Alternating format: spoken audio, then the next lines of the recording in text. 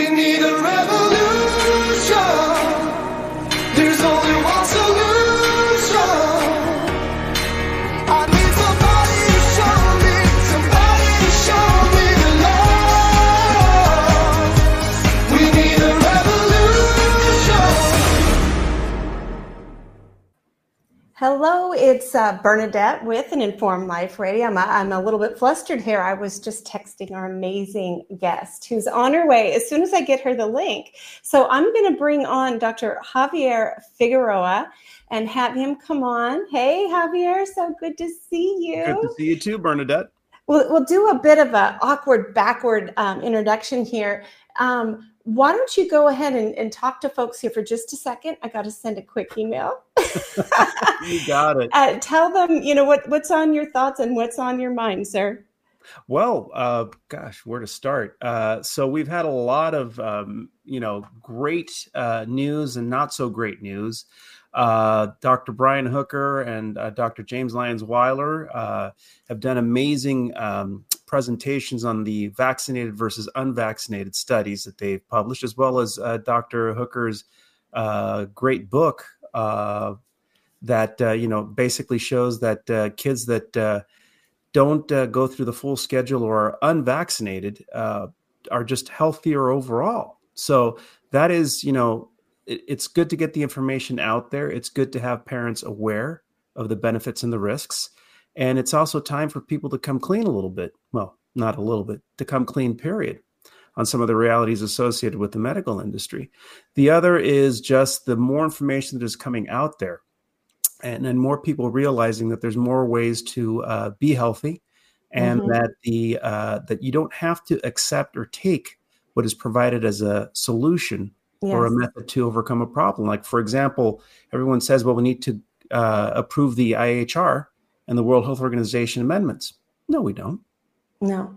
We were doing just fine without them. Thank you very much. And it seems that things have gotten worse the longer we have actually had to interact with both organizations. Every nation has the right and duty to look after the best interests of their citizens. And when you actually put it into an international non-governmental organization, things tend to take a nosedive significantly. Yeah, the further away you get from the decision makers, yes, the worse things get. Just amen. You jumped in there beautifully. I mean, exactly my heart and soul. What you're talking about there, Javier. So I'm gonna jump back to the beginning of the show and welcome everybody to an Informed Life Radio. I'm your host, Bernadette Pager, and this is Dr. Javier Figueroa, my wonderful, sometimes co-host. And we are here streaming on 1150 AM KKNW, CHD TV, and a couple other platforms. I want to say that the views expressed on this show are not necessarily those of KKNW, but we are always grateful to continue to be here on this free speech platform. I love KKNW. We can say ivermectin, we can say hydroxychloroquine, we can say all the banned words that out there, and we can talk truth. We just no cuss words. It's AM radio. And it's just really good that there is still some free speech alive and well. And of course, CHD TV is just fabulous. Love everything about Children's Health Defense. If you like what you hear during the 2 hours of radio and CHD TV, do know that this, bringing this here is not free. It costs to have a radio program that actually goes on the airwaves. It's out in Washington State, so it's behind enemy lines. We want to keep on the air out there because there's a lot of wonderful fighters. Yes. And a lot of those fighters belong to Informed Choice Washington. They are generous, our members. Yes. And their recurrent donations help keep us on the air. So if you like what you hear and you want to sign up, just a couple of bucks a month, all added with like-minded people, helps us keep free speech on the air. Oh, and don't forget your disclaimer. We are not giving medical advice, are we? No. Bernadette is a know-it-all. I will tell you what I think all the time, but please, you know how the drill goes. You go to find your own trusted healthcare provider. You do your research. I really do believe, Javier, like what you were saying when you jumped in there, we really have learned as a culture the dangers of deferring to experts. Yes. And I encourage everybody to take the D away and put an R in there. So don't defer to experts, but you can refer to them and get lots of experts with lots of points of view, and then dive down, and then follow that rabbit trail and really see if what they say is supported, and do trust your gut instincts. We all have to learn to be fierce. We have to learn to be professional, not be afraid to stand what we think is of our truth, but also not be afraid to change our mind when new information comes along. Absolutely. And our first guest is somebody who I admire tremendously, and she does this absolutely beautifully. So before, let's go ahead and bring her on so you can all see her beautiful face. Let's bring on.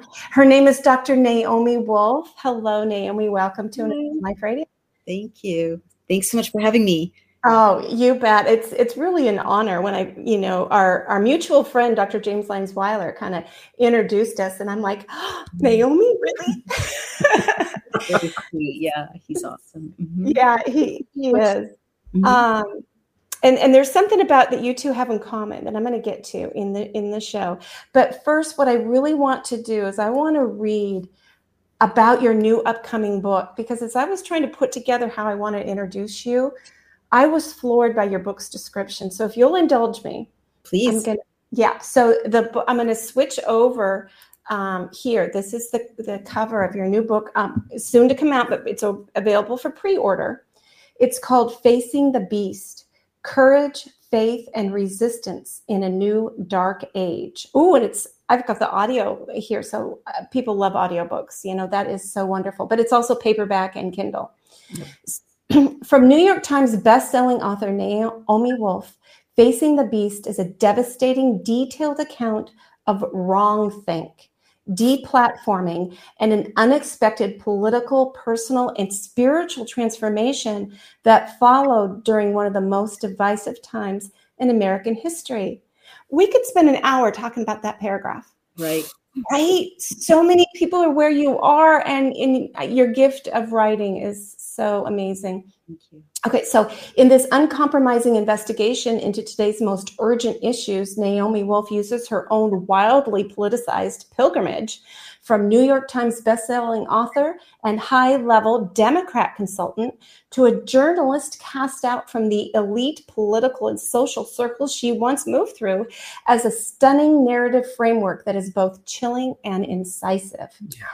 Wolf's sin: doing the job that good journalists once prided themselves on, asking questions, challenging authority, and during one of the most politically divisive moments in modern history, exposing the many failures of the public health response during the COVID-19 pandemic by chronicling the dangerous descent of our democracy into tyranny, censorship, and totalitarianism.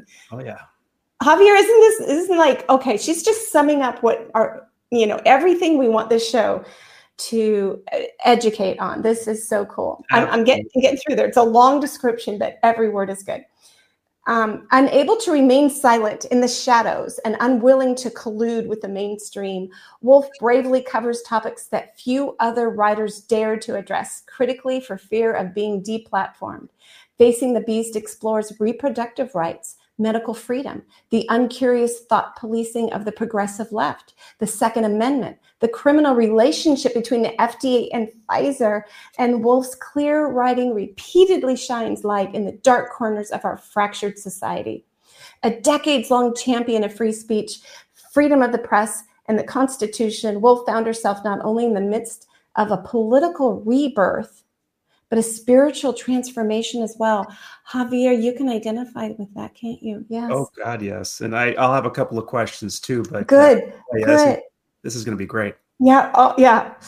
One in which the events of the day could only be described in terms of good evil, and a metaphysical quest on the nature of reality. For fans of Matt Taibbi, Glenn Greenwald, and Barry Weiss, Facing the Beast is a fearless indictment of legacy media and the political class, as well as the brutal reminder that searching for and defending the truth can be dangerous. Oh, but it's worth every bit. Excellent. Yeah. Woo! Yeah. That just makes me so happy. I can't wait to buy this book and get it on my shelf. That with your audience. Yeah. I mean, pretty much sums up what the book is about and what my life has been about for the last 2.5 years. People who may not be familiar with my work may not know that, up till June of 2021, I was a kind of fixture in the left legacy media for 35 years. And one tweet in which I pointed out that women were suffering menstrual dysregulation upon being injected with mRNA vaccines led to my deplatforming, a global smear campaign. And it turns out that 2 lawsuits by attorneys general found that my deplatforming was directed by the White House, giving instructions to the CDC and a range of evildoers at the highest levels, and Twitter and Facebook. So, you'd think like that's, so many people I know think that's the worst thing that they could possibly imagine. And that's why they are frightened and silent. Yeah. But the book also details how, once I was like ejected and ostracized to the rest of America, I discovered absolutely wonderful treasures like free speech, spiritual journey, the ability to talk about the nature of a battle between good and evil. Mm-hmm. Yeah. And it led me to question everything that I assumed was true, including issues ranging from the Second Amendment to abortion rights. Yeah. And that brings me to one of the things that you have in common with Dr. James Lansweiler, because I first discovered him, somebody had posted, I think on Facebook, a blog post that he had done. And it was like his journey from ignorance, something like that.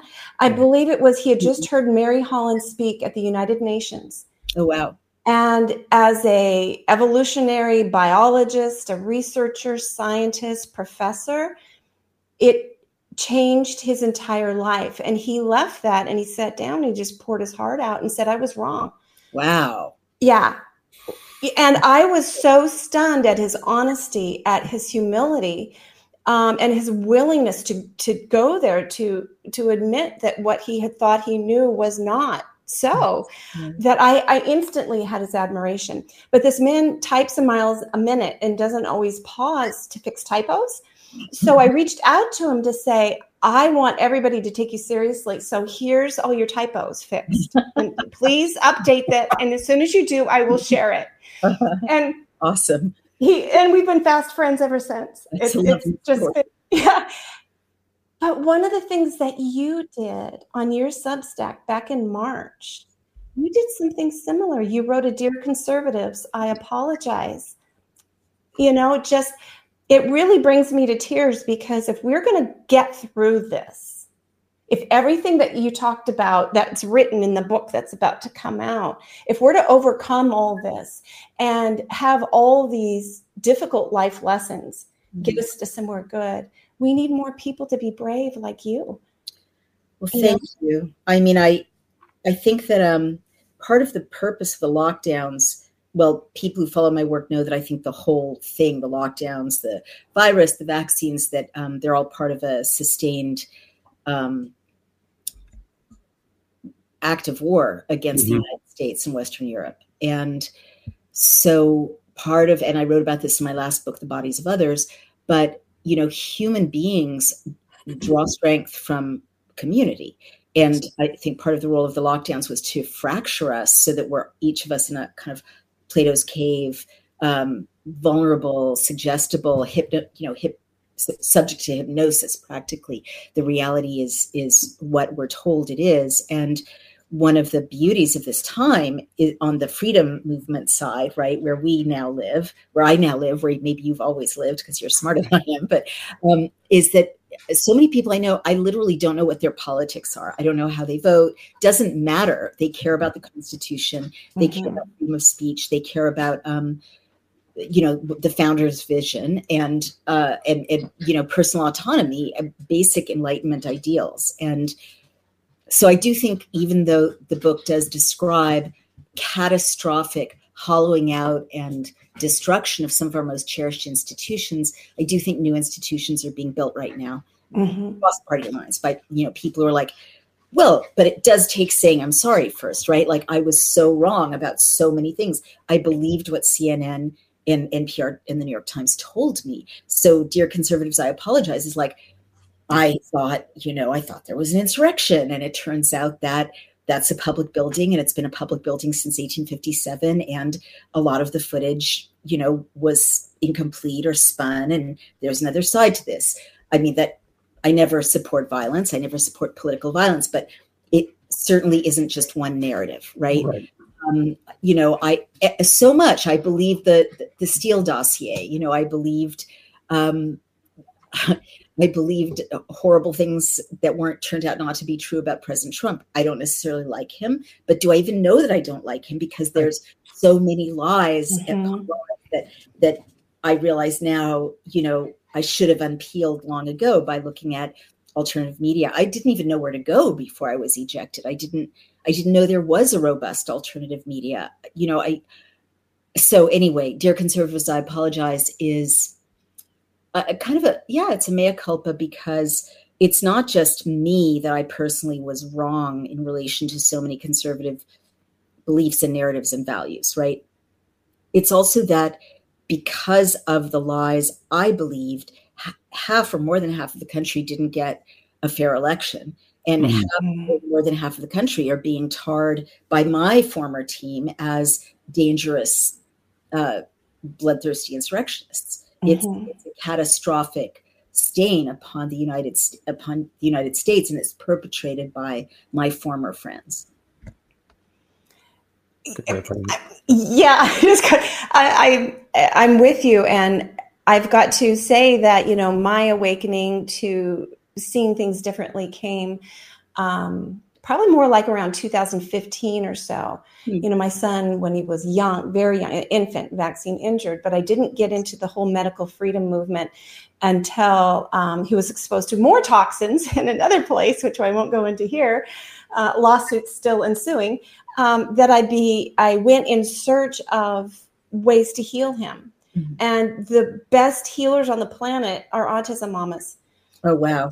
They have, because conventional medicine doesn't know what to do with all these vaccine injuries.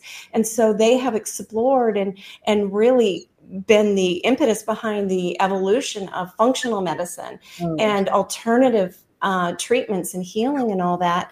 And that's right when Vaxxed from Cover Up to Catastrophe was coming out, Del Bigtree and all of that. And so I got caught up in the world. And before then I voted, but I had no idea who these people were. I didn't go to my state capital. So, and then it's been just an awakening more and more that I've learned. But I tell you, I do try very hard to listen to the other side, to try. I listen to conservative talk radio, but I flip over to NPR. I want to know how both sides are saying something, and I look for that common ground. What do we both want? And I keep dialogue open with people who really firmly stand opposite to me, but we've been able to maintain civil dialogue, professional dialogue, to keep that going. And I know that you're a professional journalist, so I'm sure that you're doing the same thing. Well, I can't.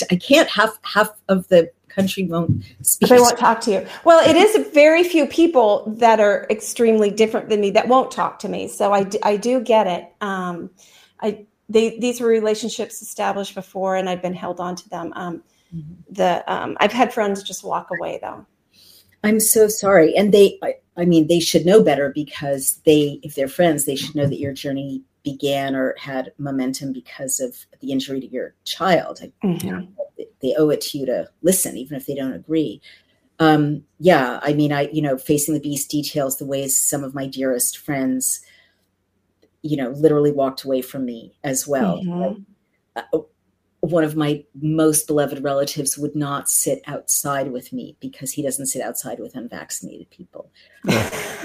when my oldest friends wouldn't sit inside with me because he doesn't sit inside with unvaccinated people. I mean, I'm laughing because otherwise I would be crying because it's heartbreaking. And it's not as if the book is really about, like, all of us in the last 2.5 years have had ruptures and breakages, similar, if not worse. And you don't just move past it, like the culture in those hotspots. Like, I go back to New York, I go back to Brooklyn. It's like, let's move on. Let's just not, talk about that at the present time.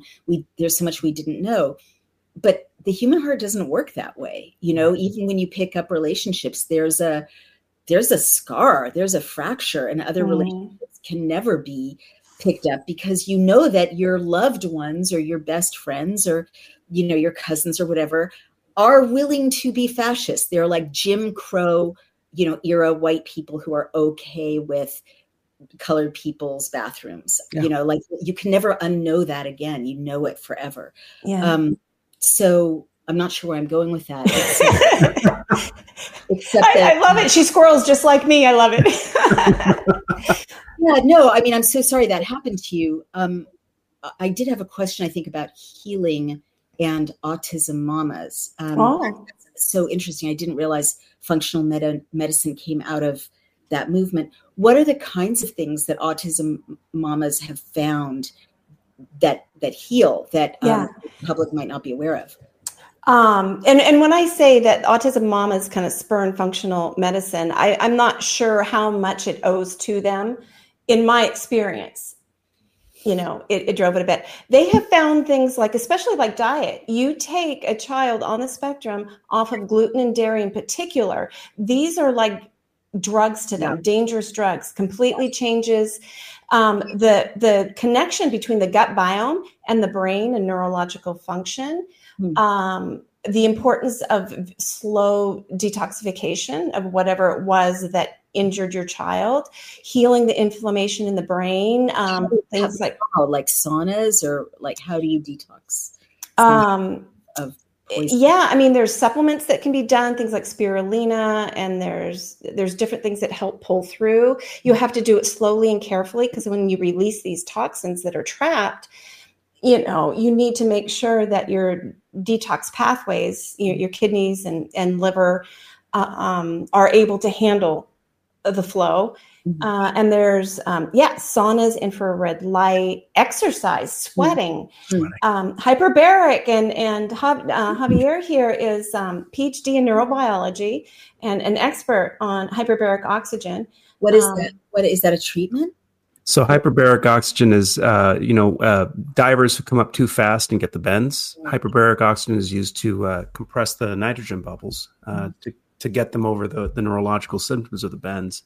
But it's also used now to treat dementia, to treat traumatic brain injury, stroke. It's even shown some efficacy in repairing heart damage as well. So it has a lot of implications moving forward. We're just getting right? So many. I mean, of course, as I was listening to you both, your audience may know that one of the things I've been doing for the last 2.5 years is overseeing this group of 250 doctors and scientists and RNs who have gone through the Pfizer documents and produced 85 reports detailing the greatest crime against humanity in recorded history. And now that, the scale of the assault is documented, one's mind turns desperately to what are the treatments? I just did an interview today, which I kind of can't believe I'm like able to put sentences together because I'm kind of in shock from this interview. But it's with Dr. Chris Flowers, who's the team leader of one of our teams, Team 3. He's a professor of radiology and an oncologist, and he and his colleagues found in the Pfizer documents a secret trial of 502 people. Half of them were given intentionally contaminated injections, contaminated with E. coli and with DNA fragments, and the other half were given a placebo. And the 250 who got the contaminated injections had 2.4 times the number of adverse events than the placebo group. And the the substitute injection was slipped in at the last minute at the request of the European Medicines Agency. So it's not oversight. It's not a mistake. It's not, a greedy factory worker just making a mistake. It's intentional. And then that's the injection that got rolled out to the public. Oh my, which IRB would approve that? Right. That's insane. It's insane.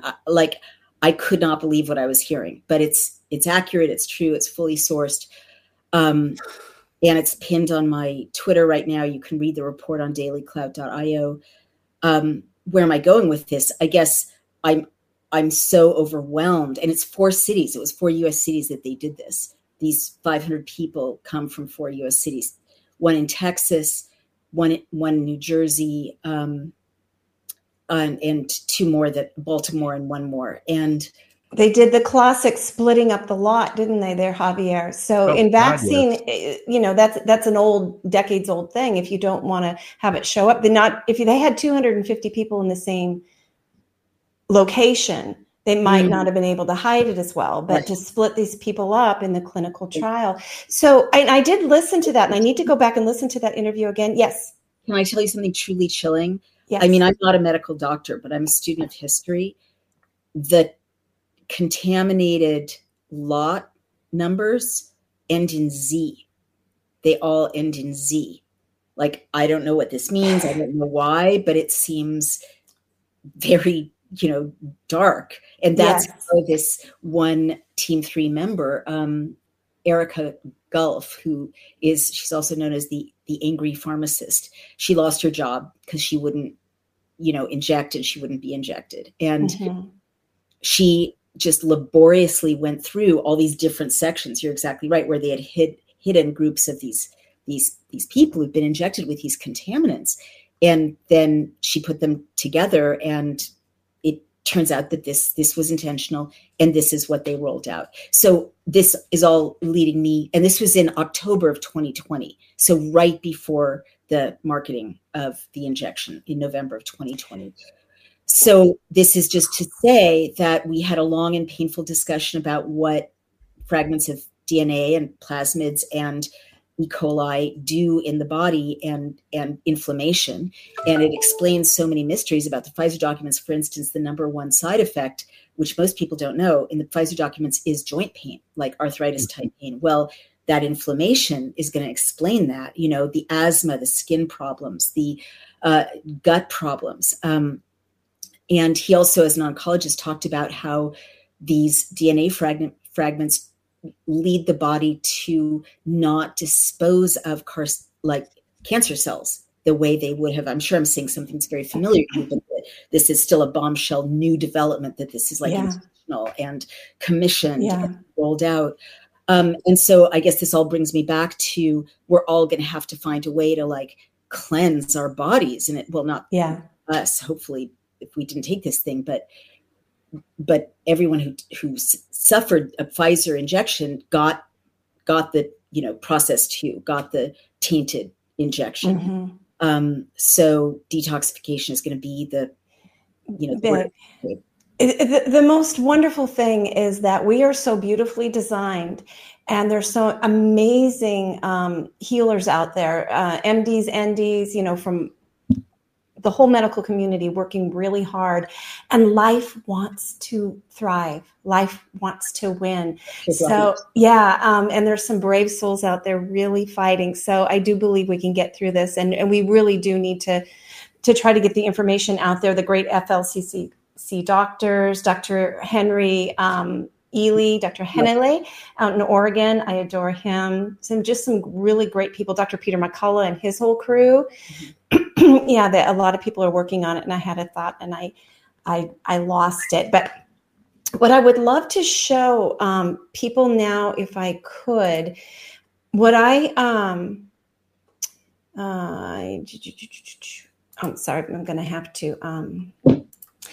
Let's ask another question while I try to. I got a little bit lost here in my stuff. Javier, you go ahead. You had a couple questions after I was reading that book One description. of the things that shocked me and made me realize we're in a whole new different world now was when I saw you on with Steve Bannon. You guys were talking and sharing information, and there was there was barely a hair's difference between you and which we're talking about, regardless of your political origins. And I mean, Steve Bannon is as conservative as you can get, and of course you're as liberal as you can get. Yeah. But to see that was tectonic, in my opinion. Yeah, it's been an incredibly productive colleagueship because it was his kind of badgering me to do something, to put out a call for experts that led to this historic unification of these 3,250 experts from around the world working for no money, just for the good of humanity to save us, to shine a light on what happened. I guess, first, and I really appreciate him giving me a platform, because this happened after I was called a lunatic by every, major news outlet. I have to say, I never shared my liberal colleagues' aversion to talking with people with whom I don't agree. I actually find, and I don't really understand why people don't like to talk to people who don't share all their views. I feel like, why should I get excited about talking to someone who shares all my views right down to the last comma? How much more interesting to find out why someone like Steve Bannon believes what he believes. Mm-hmm. And I think that's how we learn. And that's also how we test out our own ideas, right? If someone from the other side challenges your position and you can't answer their challenge, then you should ideally, re-examine your certainty about it. But exactly. I increasingly feel like, when you said we're in a new world, I increasingly feel like we've lost our old world, because that idea of debate, and like people from various points of view, like wrestling it out or hashing it out. Mm-hmm. Where did that go? Like, it shouldn't be so weird, like the left. The reason I'm a non-person on the left now is I talk to Steve Bannon, and it's like, I'm the same person. Yeah. Like the same views. I literally got deplatformed for doing something I was a media darling for 35 years, which is paying attention to women's health, especially sexual and reproductive health. I wrote a book called Vagina. I wrote a book called The Beauty Myth. I wrote a book called Misconceptions about Childbirth. This is not new, material for me. But, in 2015, I'm a hero for breaking stories about the toxicity of breast implants. And in 2020, I'm a lunatic for pointing out that women are menstruating in weird ways after having a pharmacological intervention. Like, what? I didn't change. I'm doing the exact same thing. I've always the world in which critical inquiry is what journalists should do. That is gone. A new world is emerging for sure, with new alliances. Absolutely. Yeah. Part of our show title did say that we're going to discuss a little bit that shedding. So could you explain this happened, you had a dialogue, a debate on Twitter. Could you talk about that? And, and I think it's so important what we're speaking of here. We need to return to civil dialogue. We need to be able to have that back and forth, challenge your ideas. This is what, moves society forward. And, I'm not sure what to think about Elon Musk. I don't like the woman he has running it currently. You appear to be shadow banned. I don't know if you've noticed. Oh gosh, no, I'm like, why are you shadow banned on Twitter? Because it seemed like he was sort of with this free speech thing. But anyway, some dialogue that previously wasn't allowed is happening. Some debate, and you engaged to win. So, wow, that's really depressing. Not surprisingly, I do want to caution us all, though, like, we should always be careful of accepting, even into our subconscious minds, phrases like dialogue is or isn't allowed, right? Because that's true on social media for sure. Mm-hmm. And one of the things I'm excited about is my company, Daily Clout, has launched something called Communities, which is a censorship-free, surveillance-free Facebook competitor. So you can go right over to Communities if you're being, dialed down or banished or harvested. Harvested. Data harvested. Yes. You harvest your data, and we don't harvest your data. But I do want people to always remember that just because they own digital speech doesn't mean they own speech. And I made this point in The Bodies of Others. When human beings talk to each other face to face, that's a very sophisticated technology that, tech bros are really quite jealous of because they can't hack it. They can't data harvest it. And the same thing is true of a room like a potluck with neighbors or a town hall meeting. We shouldn't get dehabituated to talking to each other in person because it's actually an incredibly powerful way, very secure way to communicate information. And granted, it's frustrating to be shadow banned. That's a shame. So the shedding back and forth. So the Pfizer team found that in the Pfizer documents, there are multiple instances in which shedding is documented, even though they don't use that word.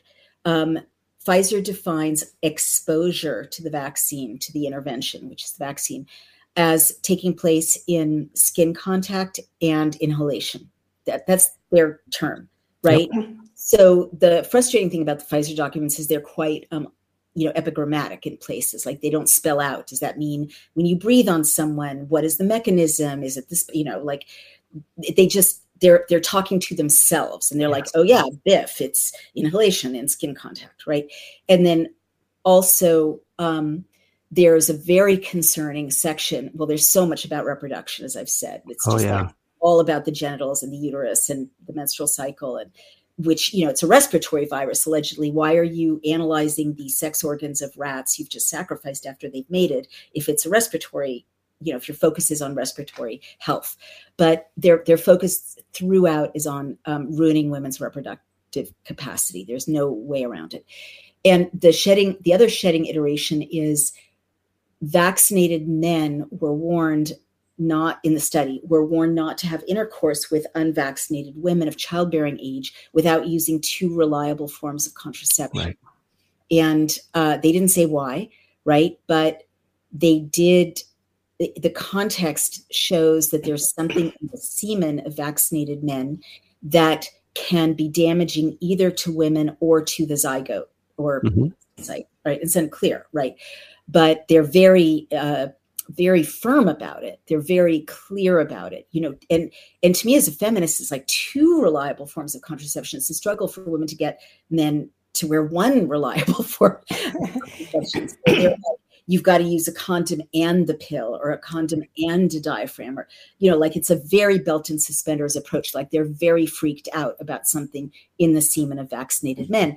And several studies have found, like in andrology, that the vaccine suppresses sperm motility and sperm. Mm-hmm. We know that.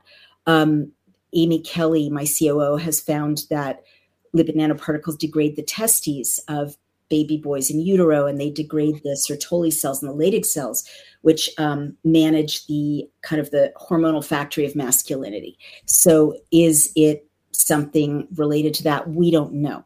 Now that's on the production of shedding side. On the reception of shedding side, purely anecdotal. Many, as I was deplatformed for saying, women report multiply, independently.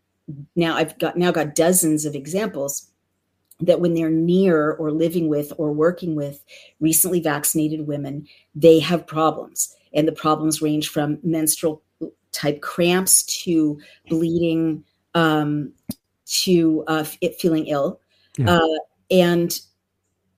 And all I was doing was reporting that women are saying this. But I will say one thing: after 35 years of breaking stories that turn out to be true, like problems with silicone breast implants, I broke that story. Anorexia is a major epidemic. I broke that story pretty much.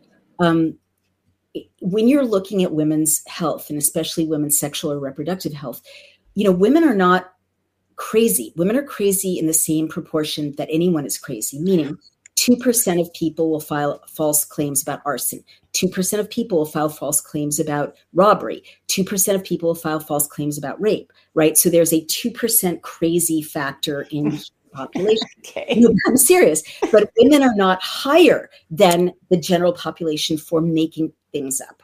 So when you've got 12 women in different cities independently saying things like, I'm postmenopausal and I started bleeding or started spotting around recently vaccinated women, or much more serious things like my daughter-in-law had to go to the hospital. She was passing clots, like really, then you either then one of two things is happening. Either women across America are fantasizing or hallucinating and going public with their hallucinations that are all similar, right? Like mass hysteria of some kind. Ooh. Or there's a signal of some kind, which is at this point anecdotal and requires more study.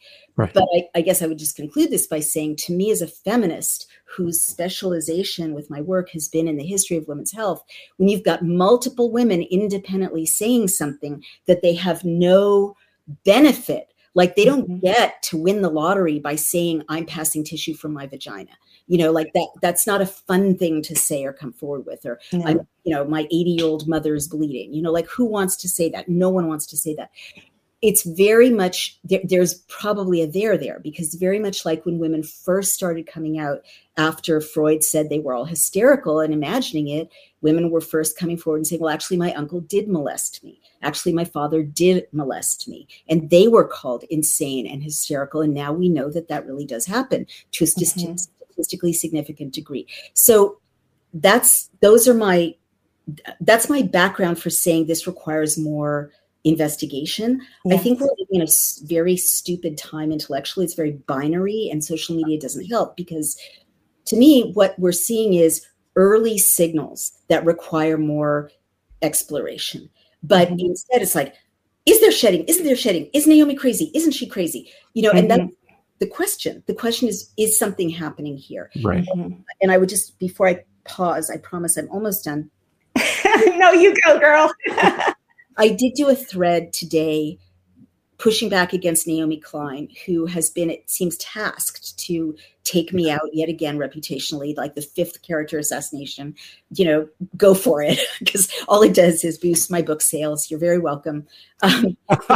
It's also sad. Like, she's someone I really used to respect, and she's written a whole weird book that I haven't wanted to read, but it's like if a male writer wrote a whole book about me and talked about how I was his double, and that I lived in a mirror world, I'd be calling security. Yeah. I mean, it's very disturbing. All that being said, she said on Twitter that I was insane for caring about this shedding question. And then I went and looked at the many studies that show what's called menstrual synchrony, that women, and we all used to know this, that women who live in a sorority, or one study was of female soldiers, their menstrual cycles align. And there are potential theories about why that might be, involving pheromones, other hypotheticals. So then I added the fact, and I wrote a book called Vagina, as I mentioned, that shows that, women are very, how can I put it? The sexual and reproductive responses of women are very connected to the brain. They just are, and they're not like discrete from everything else that's happening.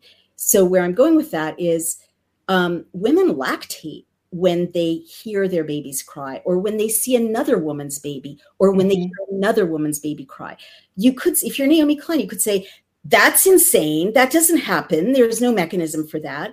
Well, we don't, we kind of know the mechanism for that. It's hormonal, but it's still kind of magical, right? Don't know that it's hormonal.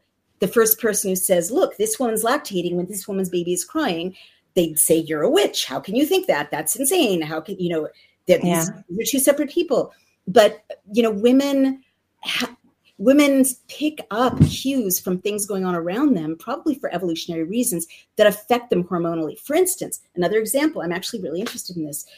In Vagina, I found that if women are stressed, they can't have arousal. Like if they're stressed by things like dishes or their partner snapping at them, they can't get aroused. And it's physiological. They're not a bitch. They're not withholding. It's a physiological situation, probably evolutionarily useful, because if there's a saber-toothed tiger, you don't want to be in the middle of hot sex because you'll get eaten, right? So if you hear the sound of the tiger, your sexual response shuts down. You focus on getting away from the tiger. You pick up the sex act another day because you've survived. My point is, we don't know what might be causing women to say they're having symptoms around other recently vaccinated women. We don't know. There's some theories, right, based on what the cues, the slight cues we found so far. I'm really worried about multiple hairdressers I've met who have cancer, and they're like clusters of hairdressers who are having cancer. Granted, they work with carcinogenic materials, but like new escalated clusters of cancers. I don't know if that's because they're in the, they're inhaling whatever vaccinated women and men are exuding all day long. I know that I don't feel well when I travel and am around a lot of vaccinated people in an enclosed space. It takes me quite a while to recover. The same is true of my husband. A lot of people anecdotally are saying this. I was very sick in the hospital, and it was a closed hospital. I couldn't get better. I was dying, and we couldn't open a window. The minute I got outside, I started to feel better. I quickly recovered. Who knows what the exhalations of vaccinated people, or the sweat or whatever the mechanism is, times 1,000 is doing to the healing process. We just don't know. And instead of making fun of people for asking questions, we should recognize that there's a brand new thing in the human organism, and we don't know everything about what it does, and we should never make fun of women for reporting what's going on with their bodies. That's my rate. No, it's fabulous. And I think if I wish I don't keep a diary because I'm not good at it, but if people would go back and who do diaries and look, I know I was told by friends independently when this all first started, they would report little things like somebody would say, my period's starting up again. I haven't had it in 5 years, or I have one friend, it was a family, total non-vaccinated, vaccinated for anything family, but they had a visitor over to the house who had just gotten vaccinated. And the mom, the teenage daughter, the like mid-tween daughter, and a young daughter who had not yet had her first cycle all started their periods. Wow. So I'm so sorry. I don't mean to interrupt you. Yeah, no, good. Go. No, I mean, it just makes me so angry that anyone would minimize that. Like, that's so serious. And that's got an emotional component and a physical component. I mean, Kelly Victory, Dr. Victory on Dr. Drew pointed out that when postmenopausal women report bleeding to their doctors, they have to have a whole cancer workup, that it would be irresponsible not to do that. Childbearing age women, if you miss a period, holy cow, if you're trying not to get pregnant, that's catastrophic. And if you are trying to get pregnant and you miss a period, that's catastrophic. Not to mention, there's a chart in the Pfizer documents that shows 20 different ways Pfizer ruined women's menstrual cycles that they're tracking, right? And there's 15,000 women in one line, 10,000 women in another line, bleeding every single day, 2 periods a month, passing tissue, agonizing cramps, no periods at all. And they're just like Mengele type neutral documentation. And I try to explain this to male influencers who are doctors on social media. Women are not going to go, and they're like, I don't see the evidence.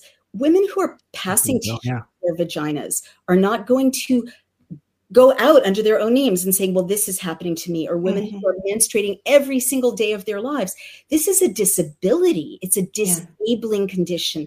And we literally don't know what it's going to do. How do you even keep your iron levels up if you're bleeding every single day of your life? Things are happening to women's bodies that we cannot even project the damage. I'll just say one more thing, then I promise I'll stop. If you don't have periods at all, or if your menstrual cycle is the timing is screwed up, one thing that I know is screwed up is your desire, because women are set up in this beautiful, delicate way to have peak sexual desire when they're ovulating. And it's a delicate hormonal dance. Well, the lipid nanoparticles we've found, Dr. Chandler and our team found, they accumulate in the ovaries, right? Other people have found this too. But, and I got a whistleblower emailing me saying that they're seeing for abdominal surgeries, a lot of blocked ovaries, women who don't even know their ovaries are blocked. And lipid nanoparticles are an industrial fat. So it's sealing the ovaries, right? Well, quite apart from the damage that's going to do to fertility, and we're seeing the drop in live births, which is dramatic, what does it do to desire? No one's asking these questions. No one's done a study of, are vaccinated women less aroused or arousable than unvaccinated women? Do they have sex less often? Certainly hormonally, something's going to be awry with not only fertility, but with desire. You add that effect of those shots to the effect of the anti-anxiety, antidepressive drugs, some of the ADHD meds that also can harm desire. And then we won't even go into the whole, we don't have time transgender thing and the surgeries and the things they do, which just eliminate you ever enjoying an intimate relationship with somebody because they've just taken all that away. It does seem like everything about human sexuality and reproduction is under attack. Now, Naomi, where can viewers go find all of this great research that this massive team of yours is doing? Where can they go find that? So please go to dailyclout.io and you can order the Pfizer book. That's nearly 50 reports, and we're coming out with a sequel soon. And all 85 reports are available for free in the upper right-hand corner of dailyclout.io. And I also summarize the key points that we found, especially related to children and reproduction. I summarize those in my new book, Facing the Beast. Oh, fantastic. I'm on your website now here, dailyclout.io. Would they go to shop to find? Is that? No, the Pfizer book is on the homepage, the upper right-hand side, although there's just been a redesign. Okay. So I'm not sure. Okay. But if you go to dailyclout.io, it should be. And look for it. You'll find it. I think they're going to be motivated to find it. Absolutely. Yeah, I know I am. I knew you were doing great work, but I didn't realize you had such an amazing team put together. This is really exciting. Oh my goodness. We've got like 2 minutes. This has just been such an amazing hour. I need to have you back on the show. I hope you will come back and share, because so much of the journey and your courage in expressing on the air the most intimate things about yourself, about what women are going through, and the spiritual changes, everything. People need to hear that, because then they don't feel alone. Right. And they realize they can get through it. So Javier, last words? No, perfect way to wrap it up. And we just have to stay vigilant and keep on calling it out. Yeah, we really do. And it looks like we still got maybe 2 minutes, Naomi. So I'm going to hand it back over to you to see, your last words of what you would like to say to listeners. Yeah. Well, I guess at the end of these conversations, some days I don't think we're going to make it, honestly, when we have a bombshell like today's on a material plane, it's game over, like how will we survive, or will be so fragmented? And, especially the United States and Western Europe, I just materially, I don't see how we survive 5 years from now, because our enemies are trying to change the makeup, and I'm not just talking about open borders. I'm the daughter of an immigrant, granddaughter of immigrants. I'm talking about what we're seeing all around us is an annihilation of the West, and it's intentional. But if we move from a material plane to a spiritual plane, and one thing I've been doing, and I write about it in Facing the Beast, is reading the Geneva Bible, which is the Founder's Bible, 1560, and the original Hebrew, which luckily I speak. I do think it's led me to conclude that we could make it, but that this time is a test, as Dr. Zelenko said. Yeah, humanity is being tested, and God is done with silliness, Yeah. And it's a time for us to kind of recognize how precious a baby is, how precious a family is, a body is. This exactly community. A great way to end it, Naomi Wolf. Thank you for being on an Informed Life Radio. We're going to take a quick break, and when we come back, we've got singer, songwriter, protester Michael Belkin. Stay tuned. If you're looking for a publication that delivers honest takes and critical insights into the issues of our day, then look no further than The Flame Paper. The Flame Paper is written for the people, by the people, who aren't afraid to challenge a mainstream narrative, be it healthcare, voter fraud, political correctness, or even the one world government. The Flame is full of timely articles, reports, and expert advice written by freedom-loving, truth-telling experts, journalists, and concerned citizens. To subscribe, go to theflameusa.com. During this unprecedented response to an infection outbreak, it has been made very clear that shutting down lives and businesses is not sustainable or repeatable. We've also learned that it's unnecessary. Treatments exist and always exist. For 99% of the population, nutrients and oxidative therapies that support the immune system and improve symptoms are always available to address viral infections. For the less than 1% who need more, inexpensive, unpatentable drugs can be added to the nutrient therapies to improve outcomes.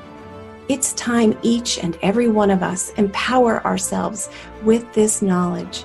We need not ever bring our lives to a halt again. We can both save lives and retain the liberty that nourishes us body and soul. Learn more at healthyimmunitynow.org. That's healthyimmunitynow.org. Informed Choice Washington is a nonprofit organization that advocates for healthy immunity, medical freedom, and fully informed medical consent. The right to make medical choices without coercion is fundamental to our civil liberties and a basic principle in all human rights declarations. To learn more, tune in each Friday from 3 to 5 p.m. to an Informed Life Radio and visit the website informedchoicewa.org. It's time to take a stand for medical freedom. Go to informedchoicewa.org today. We need a revolution. There's only one solution. I need somebody to show me the love. We need a revolution. Welcome back to The Revolution, to an Informed Life Radio on 1150 AM KKNW and streaming to CHD TV. This is our second hour, and we have Javier Figueroa with us as co-host today. Hello, Javier. Hello, Bernadette. Same as the first hour, views expressed are not necessarily those of our wonderful hosts, KKNW or CHD TV, and we're not given any medical advice. And oh, but my goodness, that first hour, Naomi Wolf, wow. She's brilliant. She's a talented writer, and the ability for her to just come out and then just really like grow in front of the world, you know, with her thoughts and her approaches and ideas of things. I just so admire her. And this next guest, I so admire too. This is another very courageous individual who has been in this fight for a long time. Javier, I don't think you've had the privilege yet of meeting protest singer, songwriter Michael Belkin. I have not. No. Yeah. Well, let's bring him on. Michael Belkin, welcome to an Informed Life Radio.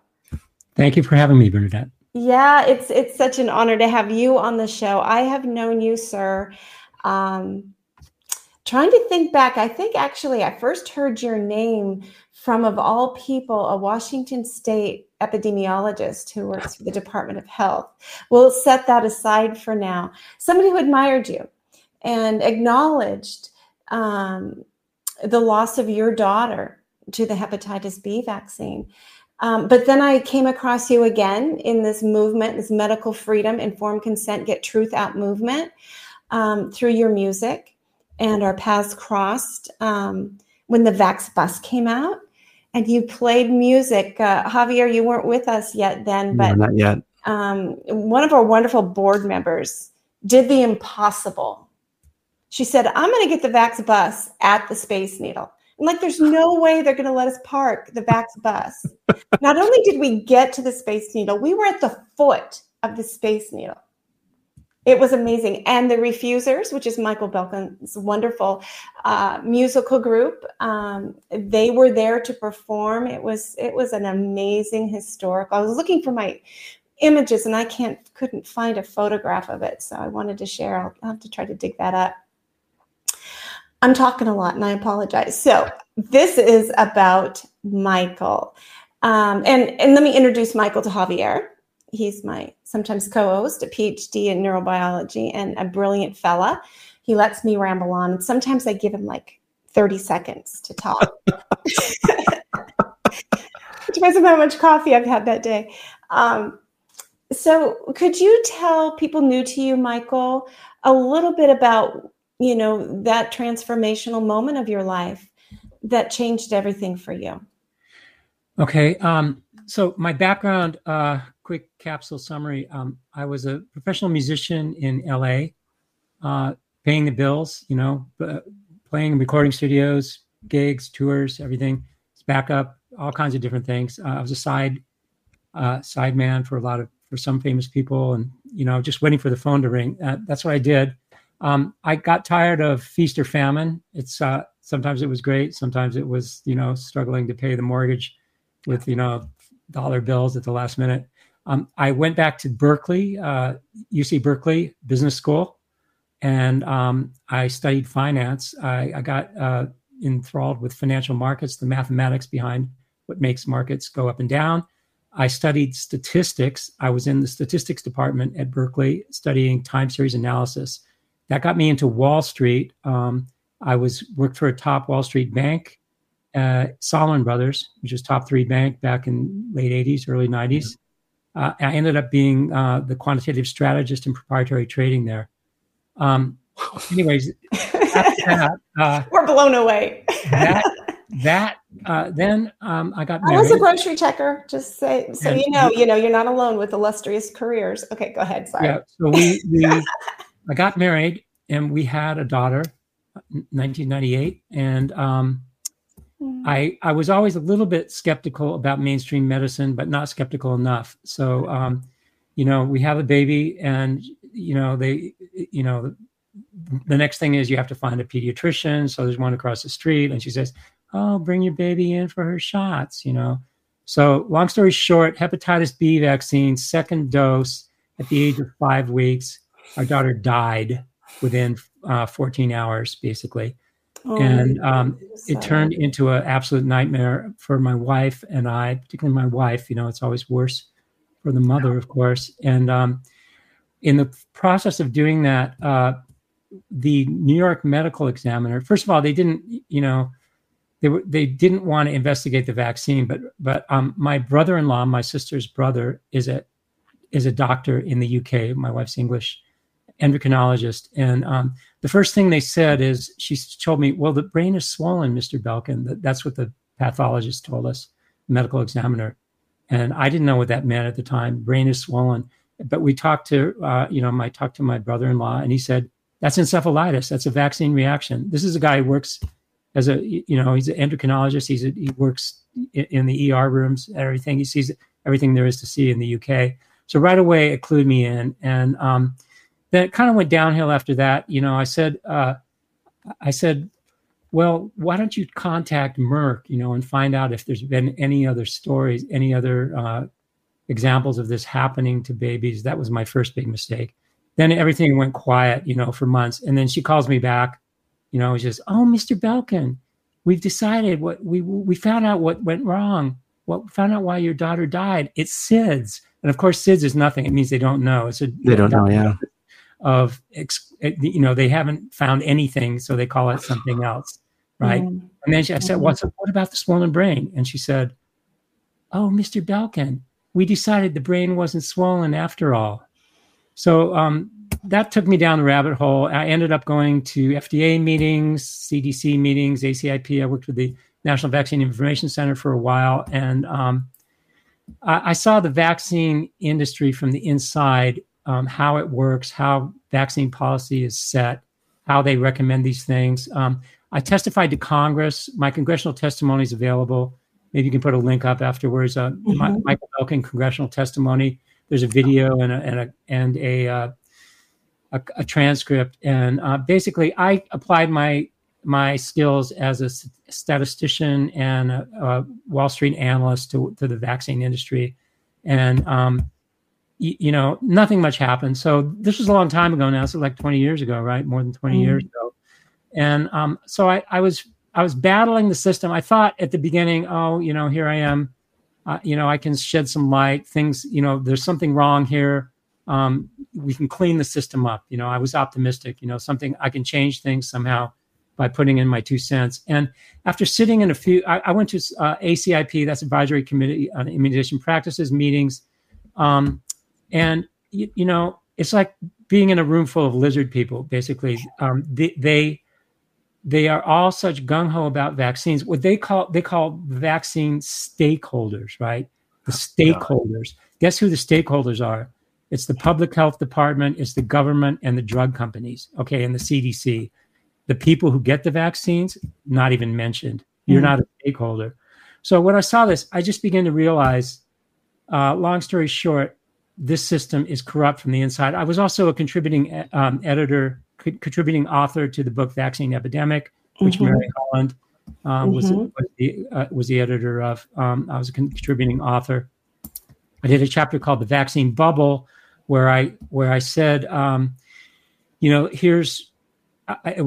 thought that there was so much money in vaccines that it's just going to keep getting bigger and bigger until it bursts, and that's kind of what's happened. It's gotten even bigger than I thought that would happen at the time. So what did I do? I decided, well, one thing I can do. I'm a musician. I still have, I've always been playing all along. I had a band in New York City. We played at CBGB's and all kinds of things. Even when I was working at Solomon Brothers, I had a band. So I said, I said, well, what's the band going to be called? And so the definition of informed consent is a patient has the right to refuse a medical procedure, right? So refusers, I love it. Refusers. Okay, so that's the genesis. We refuse. We have the right to refuse. So I'm not in the business of dictating vaccine policy to anybody else. Okay, that's your decision to make. Informed consent, you decide. Unfortunately, most people don't dig very deeply in, as I didn't before our first daughter. Before our daughter died. You don't really dig deep. You just take for granted what the CDC says and what your doctor tells you. But so what I've done is we've had long time now. We've got 5 albums. The first one was called "First Do No Harm," which is Let's hear a bit of that. Okay. Nathan has got that queued up. If you could play "First Do No Harm" for us a little bit.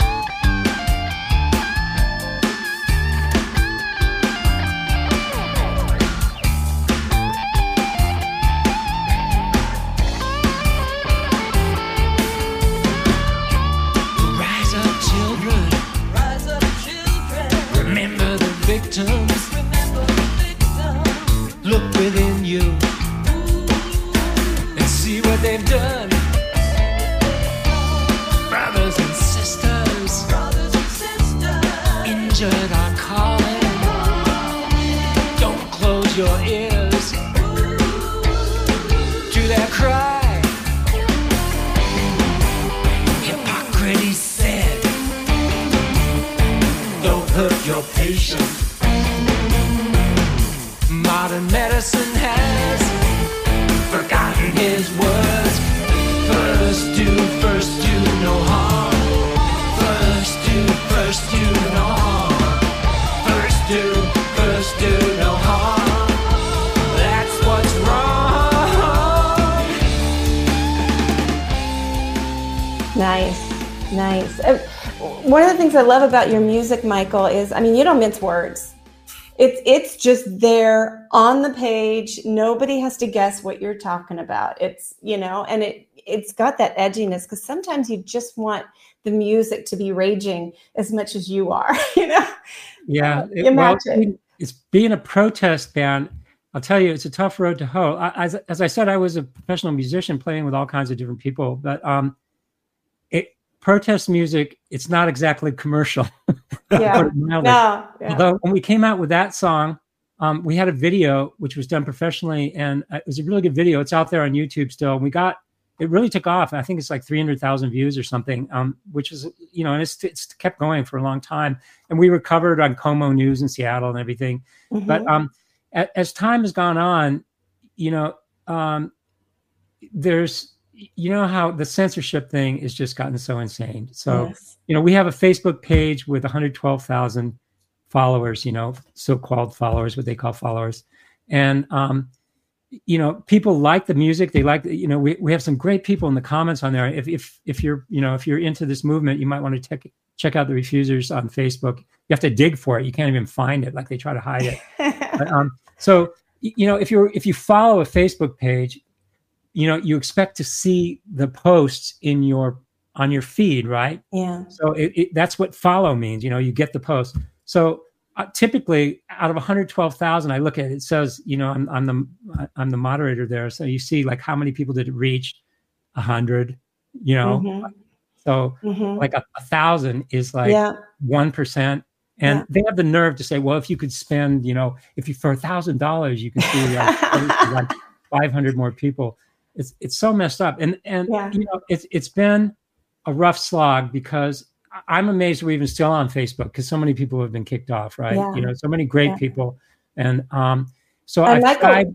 We're streaming to Facebook right now as one of our streams to the Informed Choice Washington Facebook channel. I think there's probably 12 people watching or something because we're shadow banned there too. But by gum, we're hanging in there. We're still there. So. Right. So that's what we're up against. So that somehow, particularly in the last few years since COVID,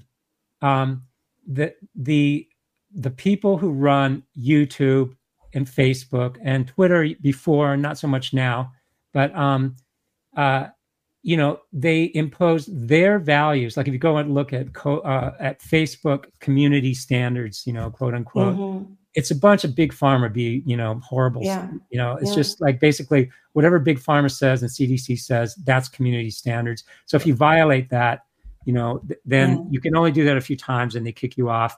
And we get these insane fact checks. Like I ran this meme. So basically we run like 3 or 4 posts every day. One is an article from what they call authorized sources. So I only run things that are authorized to them.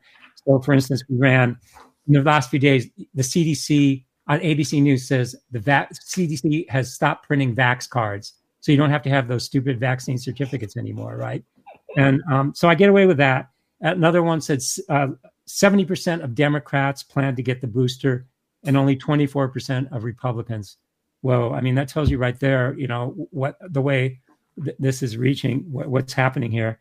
And then Nobel. So these are another one, the Nobel Prize for mRNA, the people that so-called invented it, although they weren't really, but they had something to do with it.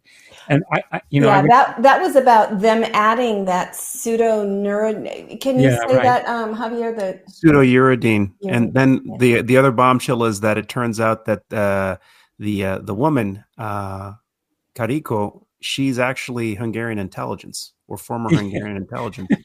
Yeah, and adding that ingredient made the shots more toxic because it made it not degrade. And, so they're getting a Nobel Prize for poisoning humanity. What? So I made a meme out of that. So it turns out in 1949, they gave the Nobel Prize for medicine for the guy who invented lobotomy.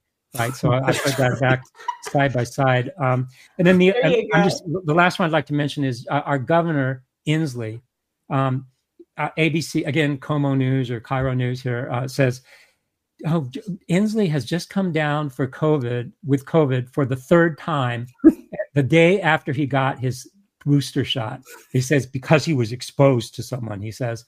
So this is the guy who made the vaccine mandatory for all Washington state workers, including state patrol, and thousands of people quit, right? Yeah. So, I mean, he's demonstrating how effective this thing is. And of course, they then say, well, but they didn't really get sick. It prevented you from, getting severe complications. They have no proof of that. I mean, they just put out these they make these statements without any scientific evidence whatsoever. Yep. So anyway, you gotta admit they're brilliant marketers. I tell you, you give somebody a few $1 billion, you can humans. I mean, it's amazing that we're actually still alive. We're so stupid and gullible, right? I mean, I'm really glad that I was awake before all of this. I like to think I would have woke up during COVID if I wasn't already, but I don't know.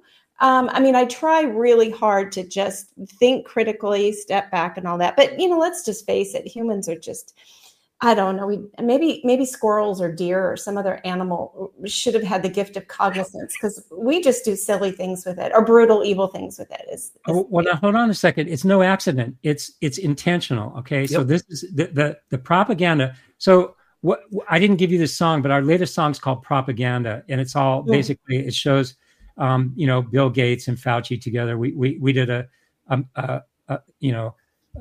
cover art is sort of a riff on Norman Rockwell with the two people standing in front of the old, So instead of being a man and his wife, it's Bill Gates and Fauci. But it's very intentional. The information is very well crafted, and in fact, I'm still very involved with the UC Berkeley Haas School of Business, and I follow very closely what they do. And one of their biggest things now is neuromarketing. Okay, neuromarketing, which is basically how to pull the strings. It's behavioral finance. It's like how to manipulate people. That's what they're teaching in business schools. That is what the people who are in charge of, the CDC, HHS, the people in the administration, the presidential administration. It's all about manipulating public opinion. And sadly, it works, So most people don't look through it. They just don't have the skills, or they just, like, you said, why it's sad that this is happening. So we do a lot of memes about sheep, pictures of sheep, and a picture. I'm in favor of the latest thing with the sheep with his tongue hanging out of the side of his mouth, I'm curious. I'm going to play another song of yours in just a minute here, and I'll let Nathan know. I think I would like to do It's Only a Coincidence next. But when you're interacting with the business folks with this neuromarketing, what are their thoughts about like digital currencies, central bank digital currency? Is there a lot of talk of positive that they want to go in that direction, or a lot of concerns that that's a bad, scary way to go? Do you hear anything about that? That's a whole nother topic. Let me just spend 1 minute saying the effect of COVID was they panicked, right? They shut everything down, and they did like $9 trillion of stimulus, $4.5 trillion of central bank money printing, and $5 trillion of fiscal stimulus. That's unprecedented. There's never been anything anywhere near that. It's 37% of GDP. Okay, so and it was unnecessary, right? Like, so they put people on ventilators. So remember ventilators? We got to make all these ventilators. And then it turns out they're killing all the people most of the people that go on ventilators don't survive because there's too much pressure, or they didn't need it in the first place. So anyways, in the economic sense, they completely overdid it. And what happened? They created inflation. So why do we get 9% inflation rate a year or two later? It's because they printed too much money and they spent too much money. And so now the Federal Reserve is in not doing quantitative easing anymore, which is money printing. It's not quantitative tightening. And so, I'm very bearish on the financial markets. Again, I don't want to get into that here, but I think when the Fed is raising interest rates and the money supply is shrinking, the money supply in Europe, they're doing the same thing. It's down 10% year over year. This is crazy. There's never been anything like this. That's like worse than the Great Depression. So they're basically causing a huge economic slowdown intentionally to make up for the mess that they created in the first place, which they never admitted that they created. So this thing is such a disaster. It's like the law of unintended consequences, just coming back. So to get back to your idea about central bank currencies, I think it's a long way off. In a way, so the financial system, to transfer money, it makes sense to have a quick transfer, right? Instead of waiting days and charging you $50. So, we're not going away from that. We're not going back. Cash is anonymous. It's great. If they don't track you, I'm not saying don't have cash, but the financial system is getting more efficient in the terms of quicker transfers, right? Because some of the way, the way they fly checks around in airplanes, to settle checks. It's just crazy. I don't know. They don't do that much anymore. But so it's sort of inevitable. We're moving in that direction. But actually, a central bank sort of Bitcoin thing, it's not anywhere close at the moment. It's sort of incremental steps, Right. But they would love to do that to control your spending, right? So then exactly. Yeah. So Sorry. So basically, it's wholesale versus retail. For wholesalers, that bank transfers, bank to bank, CBDCs make sense. But for retailers, person to person, it's something that is probably not as efficient or even useful on a day-to-day basis. Well, it's scary because it's more Big Brother. They control. They see everything you do. They would love. Makes it easier to tax you. Yeah. And so, anyways, let's not go any deeper down that rabbit hole. But I think this is fabulous. People tuning in were not expecting Michael Belkin, protest musician, to be so eloquent on the financial market and what's going on. I love that. I love that about our community. You just never know the background of the people that you're talking to. I'm always impressed. So let's listen to this other one. It's called It's Only a Coincidence.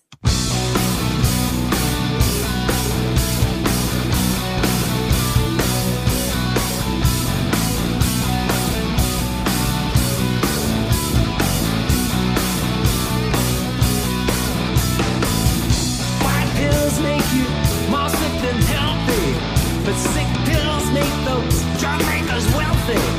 The world is hooked on prescription medication, blockbuster drugs, and bogus vaccination. They say it's a coincidence. It's only a coincidence. They say it's a coincidence. It's only a coincidence.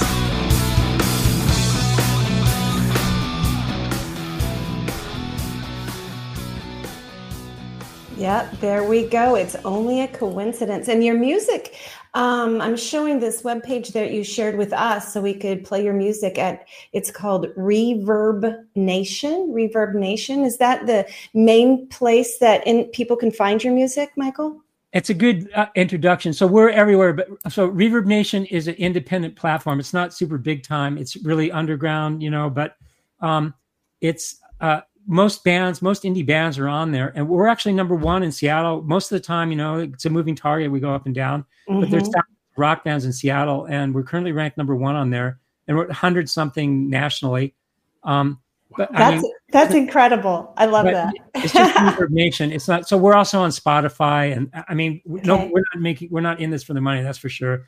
There's no big bucks in the independent protest music for sure. But to get back to that song. It's only a coincidence. I don't need to tell you. That's the doctors. Anytime you get your child, you take your child in for the shots. That's what they're going to say. Oh, your child is screaming, has convulsions. It's only a coincidence. It's only a coincidence. So that is the mind control, neuromarketing excuse. And of course. As if you don't already know this, most people do probably that are listening or watching this.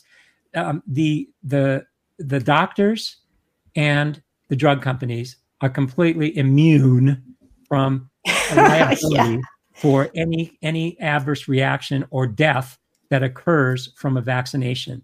Okay, and unfortunately, that's a dirty history on that. 1986. Barbara Loe Fisher and the NVIC, they thought they had. They were solving the problem. Back then DPT was causing a lot of adverse reactions. Barbara's son had a huge adverse reaction, and they thought, this is the answer.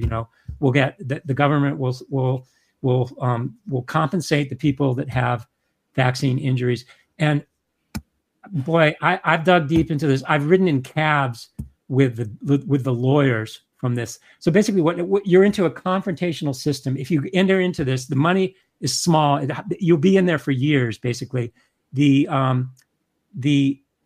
Justice Department has like 17, last time I heard, attorneys assigned to fight every case. So the government is your adversary, right? So not only is your child had neurological reactions, seizures, permanent brain damage, whatever, there's the whole list goes on and on. These are all things that are on the vaccine package inserts, by the way. Just look on it. I'm not making this stuff up. You will spend years, fighting with, and they will have expert witnesses. These same doctors that aren't liable, they will call them as witnesses to say it's only a coincidence. It's not the vaccine, right? So the whole thing is just it's absolutely it's a dirty dirty business. And this vaccine compensation program needs to have the plug pulled on it. And I guarantee you, if parents and victims of vaccine reactions were able to sue their doctors and the drug companies, we would not have this huge business the way it is now, where they just come out with new vaccines all the time. And the way the system works, as I said, I've been to the ACIP meetings, they just rubber stamp. So the way this works is the FDA licenses a vaccine, then the CDC ACIP advisory committee says, oh, the CDC has licensed it. Who should we give this to? And then then everybody, there's 12 people sitting around a table. They're all doing trials for drug companies. They all have conflicts of interest. And they say everybody's unanimous. Oh, let's just give it to everybody. And so they say we'll give it this dose, so many doses at such and such an age. And then the next thing you know, then they go around to the state legislatures, such as Washington. I mean, I met you there. I've been there, protesting, singing songs on my acoustic guitar in front of Olympia, protesting against vaccine mandates. Maybe you can play that song, Get Your Mandates Out of My Body, in a minute. So that's how the system works, man. It is totally, totally rigged. It's rigged. The drug companies have no liability. The FDA rubber stamps whatever they put in front of them, pretty much, not 100%. Then the ACIP rubber stamps it, and then the state legislatures rubber stamps it. And the next thing you know, you got to have that vaccine to send your kid to kindergarten or to anything else. So it's a dirty, dirty business. And the song I'd like you to play is "Get Your Mandates Out of My Body," and this should be the protest song. I wrote this with in mind of the people marching, like you had at the intro to this song. Get your mandates out of my body. Yeah. I believe Nathan's got that ready for us there. Let me pull that out. Did you find that one? Oh, we'll tell him again. It's called "Get Your Mandates Out of My Body." Right. Are you finding that one, Nathan? So let me tell you the lyrics. Here we go.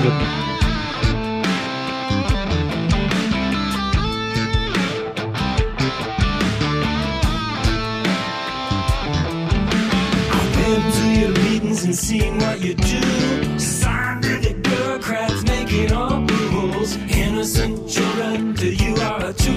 If they don't get your shots, they can't go to school. Get your mandates out of my body. Get your mandates out of my life. Get your mandates out of my family. Get your mandates out of my child.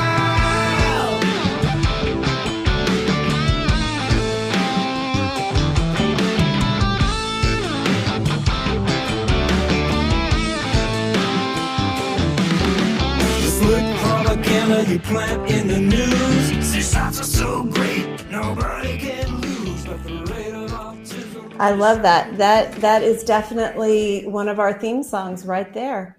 Get your mandates out of our body. And you know what it reminds me of? I'm going to share this here with you. This is let me go back over there. The Tennessee Chapter of Children's Health Defense. And there is an artist named Sean Galloway. And his song is "Hands Off." It's hands off the children, hands off their bodies, hands off their minds. Excellent song as well. So you're right there with some of our awesome people. And then there's another one. Joy DeMay sings another one that similarly titled "Hands Off Our Children." So you're amongst a rising group of protest songs. I mean, it's kind of exciting to have you there with your music and just flat out just saying it. There's just no guessing. What does his song mean? Well, it's right there. Yeah. One of our best gigs, we played the Bottle Rock Festival in Napa, which has turned into a huge thing. We were at the first one, and we were up there with the Black Keys, Kings of Leon, Joan Jett, everybody that was, goes Alabama Shakes. There's just a bunch of. So it was great. We were playing for thousands of people saying, "Get your mandates out of my body." We didn't. Let me just read you the lyrics to the last verse. Okay. Vaccine mandates are out of control. They leave kids and parents with nowhere to go. We've got to fight back before it's too late. They're turning this country into a police state. Yes. So, amen. Amen. Excellent. Yeah. And your songs aren't very long, which is great. They're just lovely sound bites of pure fact and emotion. And so there they are. Oh, I'm sorry. I just had that little brain fade again. I think that neural marketing must be attacking my brain right now. So, where do we go from here? You have been protesting, fighting for a very long time, trying to raise awareness. Are you, I hope, like me, in seeing that COVID brought things to the boiling point, and it can go either way? I'm an optimist. I feel like there's more people waking up and figuring it out. We're figuring out how to be Americans. We're figuring out why complacency is so stinking dangerous.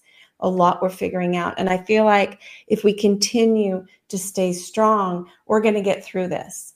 There's going to be a lot of casualties. There already has been a lot of casualties. What are you feeling? Are you still feeling like you're very in that angry protest mode, or? Yes, I think you're right. So it's brought awareness. So that's what the refusers were all about, awareness, like trying to raise awareness. And at the beginning, people would look at us and say, what the heck? This is a band singing about vaccines, like what, and singing about big pharma. Like most people didn't get it, and we got a lot of pushback. So now they made it by forcing this mandatory vaccination COVID on everybody. They made a lot of people wake up. But again, like that poll, it's 70% of Republicans and only 23% of Democrats, right? But let me segue into, I'll tell you about somebody it has something to do with this. So one of my colleagues on Wall Street back in the day was he was a NASA scientist, okay, and he came to work where I worked, and he was the smartest guy on the trading floor. Right, did all programming. He programmed stuff for NASA, for flight trajectories and all this stuff.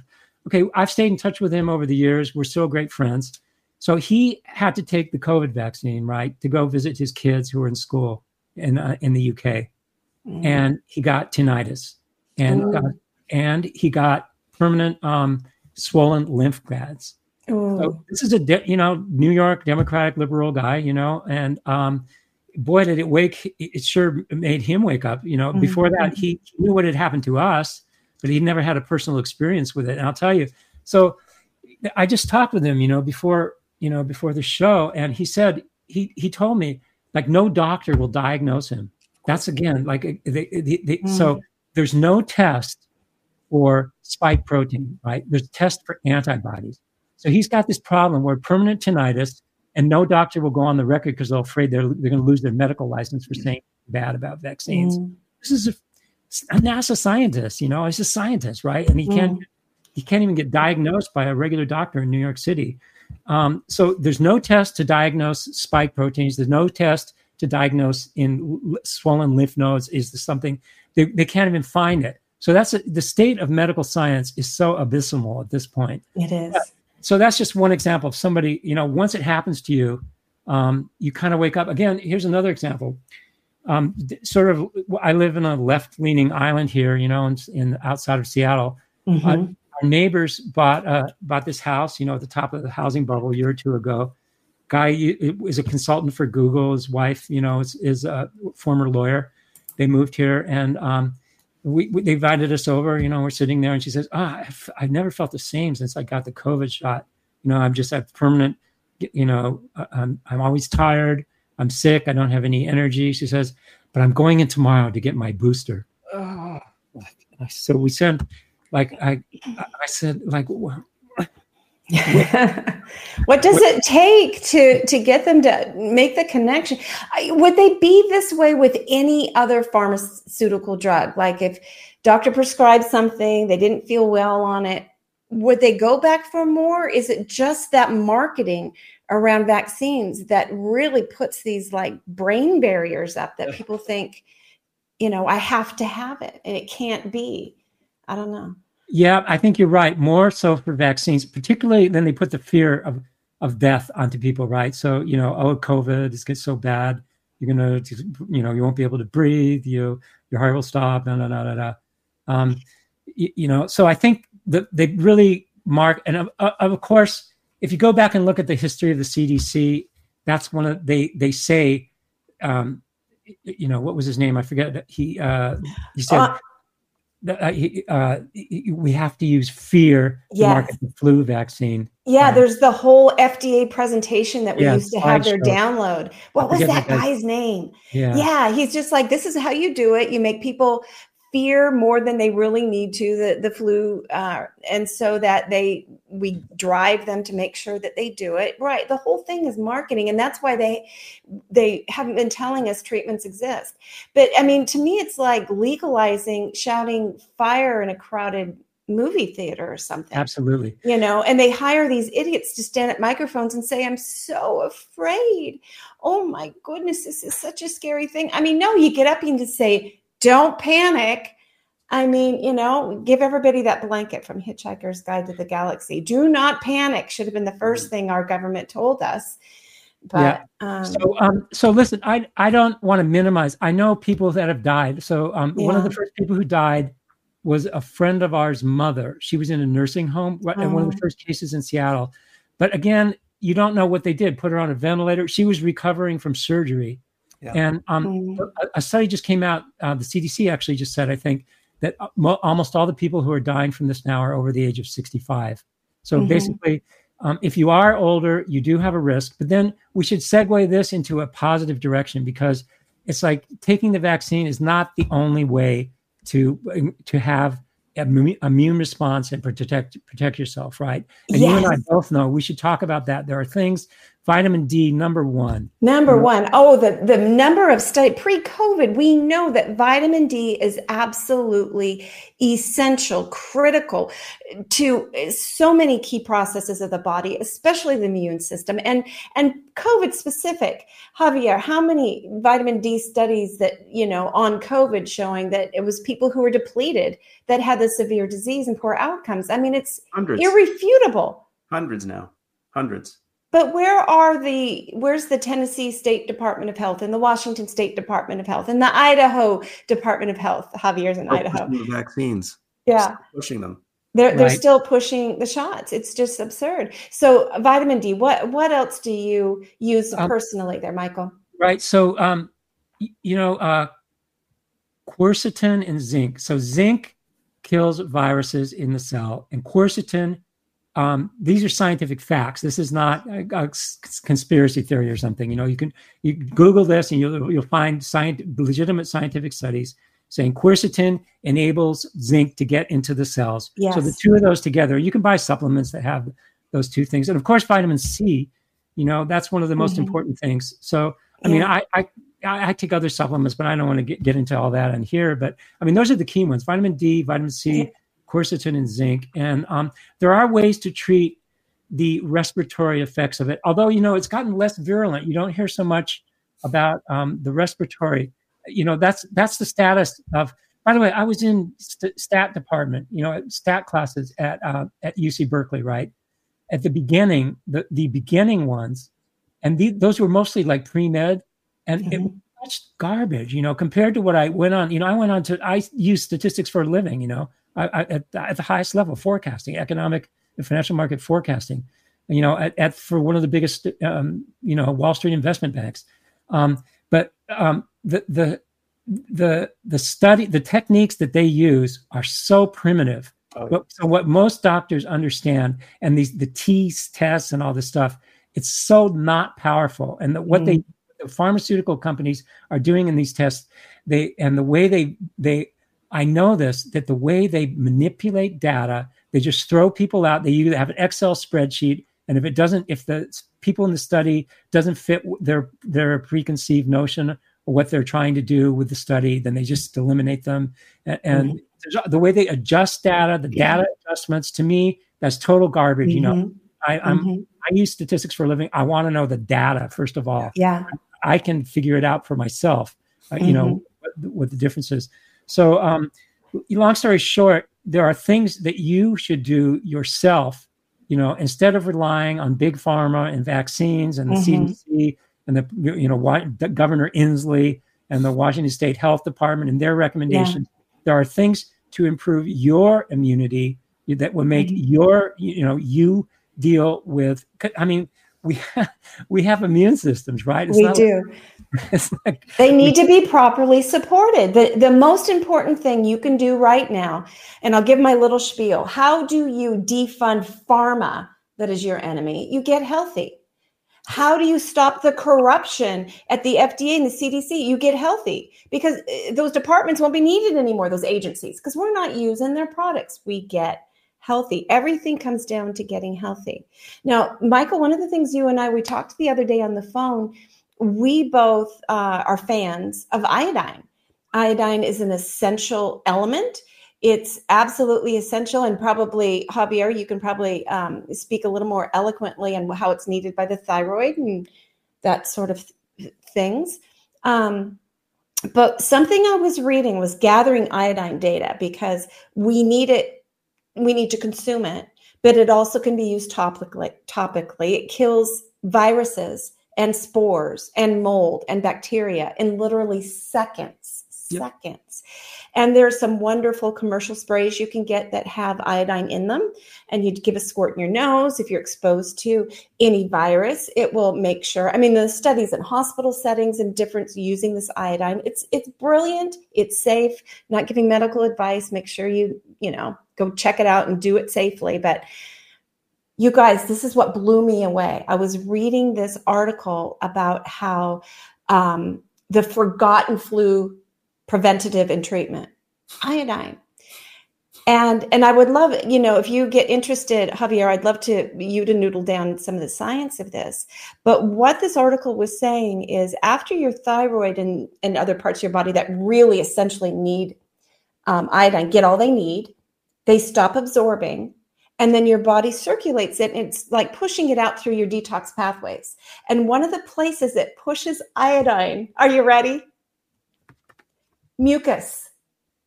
It pushes it into your lung mucus and into your nasal mucus. So you're supposed to have antiviral naturally, but most Americans are depleted in iodine because they tell us it's like the RDA on everything is way lower.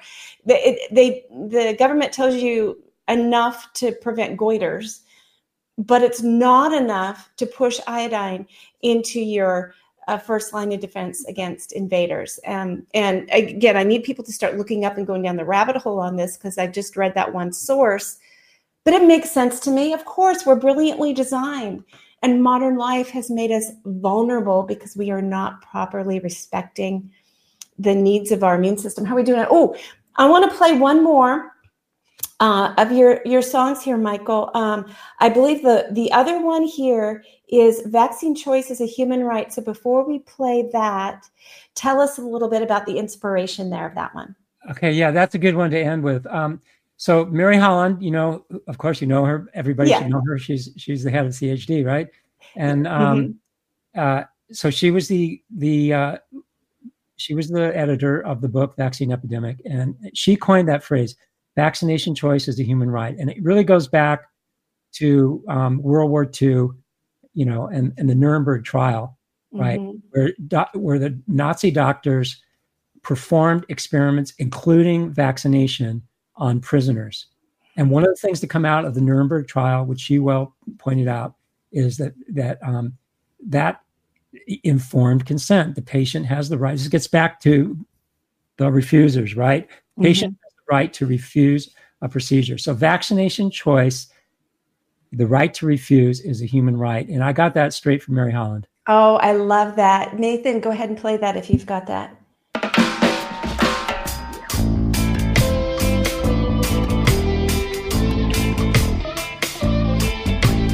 They must have consent from every patient, according to the Nuremberg Code. If they don't let you choose, they're breaking a medical rule. The Nuremberg trial showed. Vaccination choice is a human right. They're ripping off our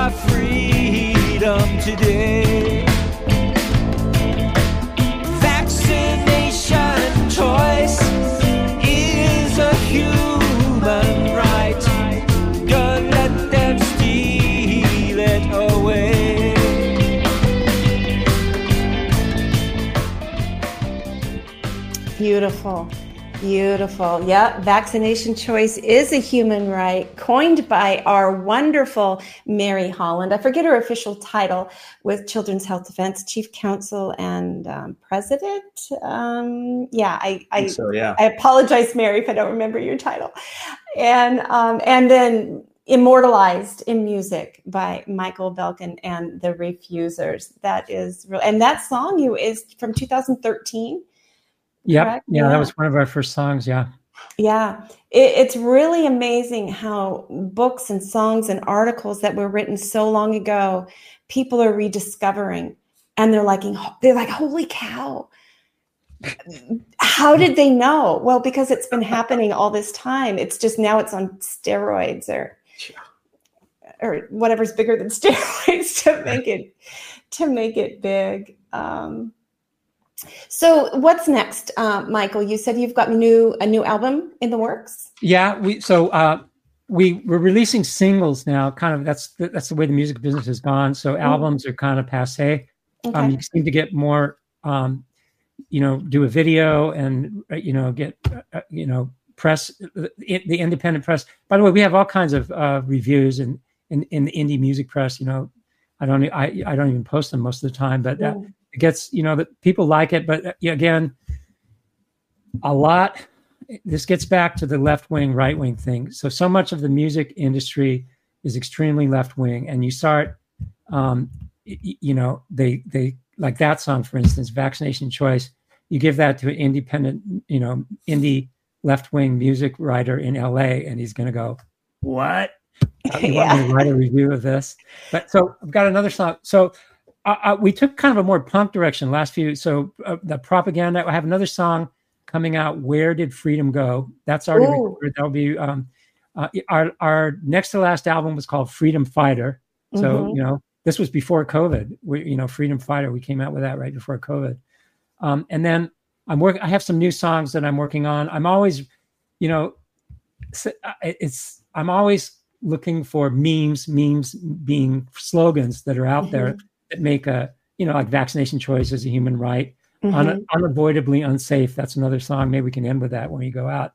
I'm not sure if he's got that one queued. If you can find that one, Nathan, unavoidably unsafe. We've only got 2 minutes though, so yeah, that would be a good one. Also, good one to end with. Real rocker.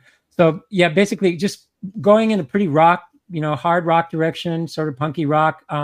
Same thing. I played. Again, we played at CBGB's in New York. I had a band there.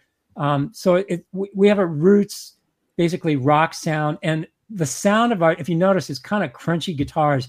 It's not like most modern music is really antiseptic, and it's this artificial drums. The musicians that can't play, it's just all computerized, But so we're like real musicians, good drummers. I should mention the band, the people in the band. I mean, it's not just me. Steve Newton, bass player, he's 100% behind us. Eric Robert, killer keyboard player. Hassan Karimi, he's a great drummer in Seattle. And Joe Doria, he's a legend. He plays. He's a keyboard player in Seattle. Look him up. He plays with us. So, anyways, we keep cranking out the songs. Awesome, Michael. I love it. Well, thank you so much, Michael Belkin of the Refusers, for being on Informed Life Radio. We've got your music queued up. It's going to play us out. Everybody, thank you for tuning in. We'll see you next week.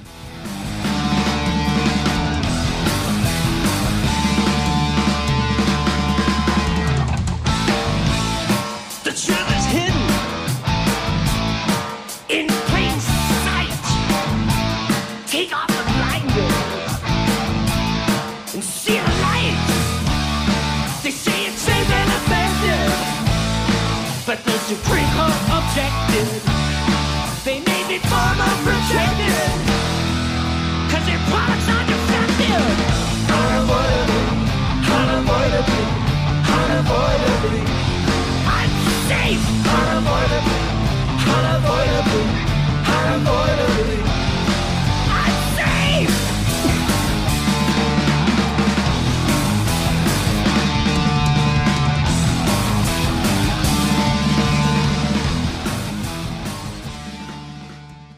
Hi, I'm Brad Dacus, president and founder of the Pacific Justice Institute.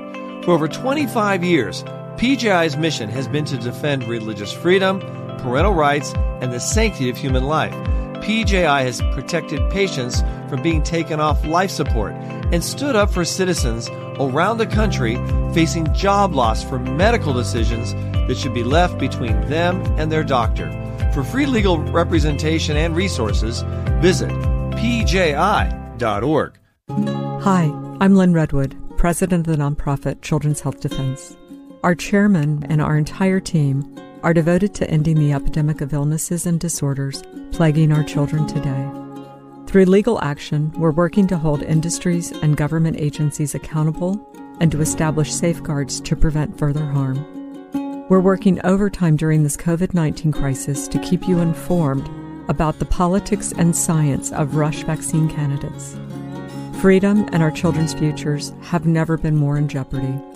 But we can succeed. With your help, we can stop the devastation and give our children and grandchildren the healthy future they deserve.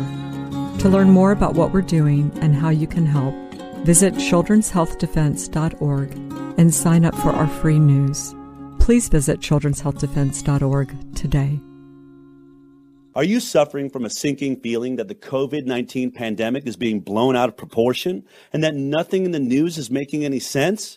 If so, then there is a fact-based, science-driven news show designed just for you. My name is Del Bigtree, and I am the host of The High Wire, the world's most trusted news source in digital media when it comes to accurate, science-based reporting on the COVID-19 pandemic. From COVID-19 vaccine development to mask mandates, school shutdowns to job layoffs, The High Wire goes beyond providing you with the most accurate, evidence-based investigations. We send you links to the sources for all of our reporting so that you can further your own investigation and come to your own informed conclusions. High above the agenda-driven circus of mainstream media, we do not run. We do not hide from the truth. Instead, we walk the high wire. If you care about truth, then join us on Instagram, Twitter, Roku, and our website, thehighwire.com.